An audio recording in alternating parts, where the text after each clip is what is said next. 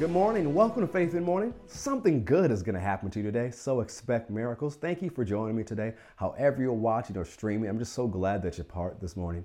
Faith in the Morning exists to help you start your day with faith and encouragement, and that's exactly what's going to happen. Over this week and last week, the last few days, we've been talking about the anointing and how God has anointed us. He's empowered us. He's given us divine ability to fulfill what He has called us to do. This week we've talked about how we're anointed to be kings and priests. And we talked about what it means to be anointed to be a king. We're anointed to rule. We talked about how we're anointed as priests to intercede, to stand in the gap and pray for others. We talked about praying for political leaders yesterday, but I want to pick up in the same vein. But there's another group in leadership we should pray for that is important, that often gets overlooked.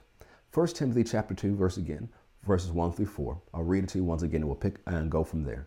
I exhort, therefore, that first of all, supplications, prayers, intercessions, and giving of thanks be made for or over all men, for kings and for all those who are in authority, that we may lead a quiet and peaceable life in all godliness and honesty. For this is good and acceptable in the sight of God our Savior, who have all men to be saved and to come into the knowledge of the truth. And what is that truth? Verse 5. For there is one God and one mediator between God and men, the man Christ Jesus, who gave himself a ransom for all, to be testified in due time. And so we talked about praying for political leaders yesterday, and there's also many levels of leadership we should pray for. But remember, verse 2 says, for kings and for all those who are authority, all those who have influence or in eminent positions.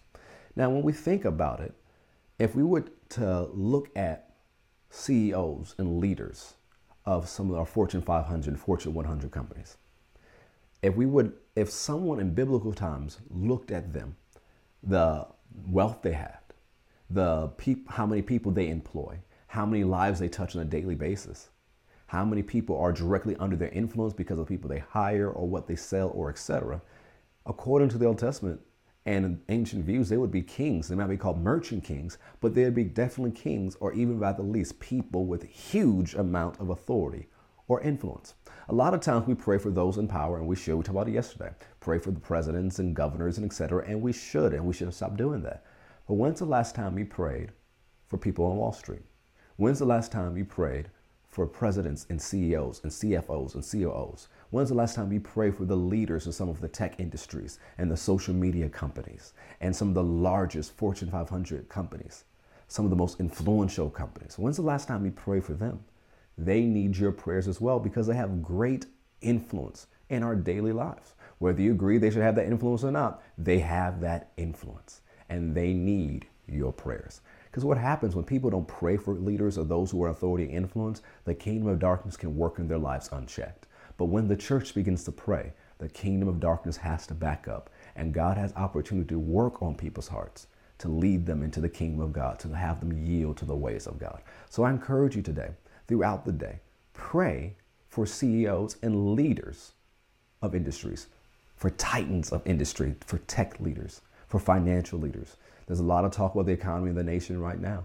We should pray for those who are making these decisions that are not just political leaders, because what they do does impact you. So I encourage you, pray for them, that God gives them wisdom, that they come into the knowledge of the truth, that God sends laborers across the path to minister the words in the way they can receive it, that they make wise decisions, that they yield to the plan of God, that God surrounds them with godly counsel, men and women full of faith in the Holy Ghost who advise them what thus saith the Lord.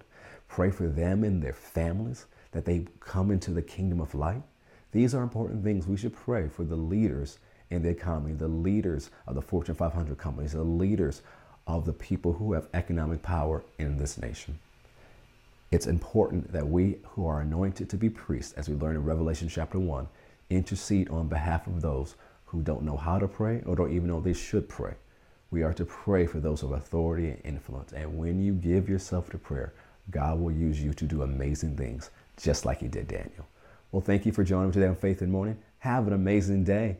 Know that something good is going to happen to you. Expect miracles. If you haven't already, subscribe to our YouTube channels, Faith Christian Center and Carrick Butler. We have content all there all the time. You can download our Faith Plus app. It's available in your app store. Hundreds upon hundreds of hours of content to help you add to your faith. You can also subscribe to our podcast. It's Faith in the Morning with Carrick Butler. It's on Apple Podcasts and Spotify. Have a great day. God bless.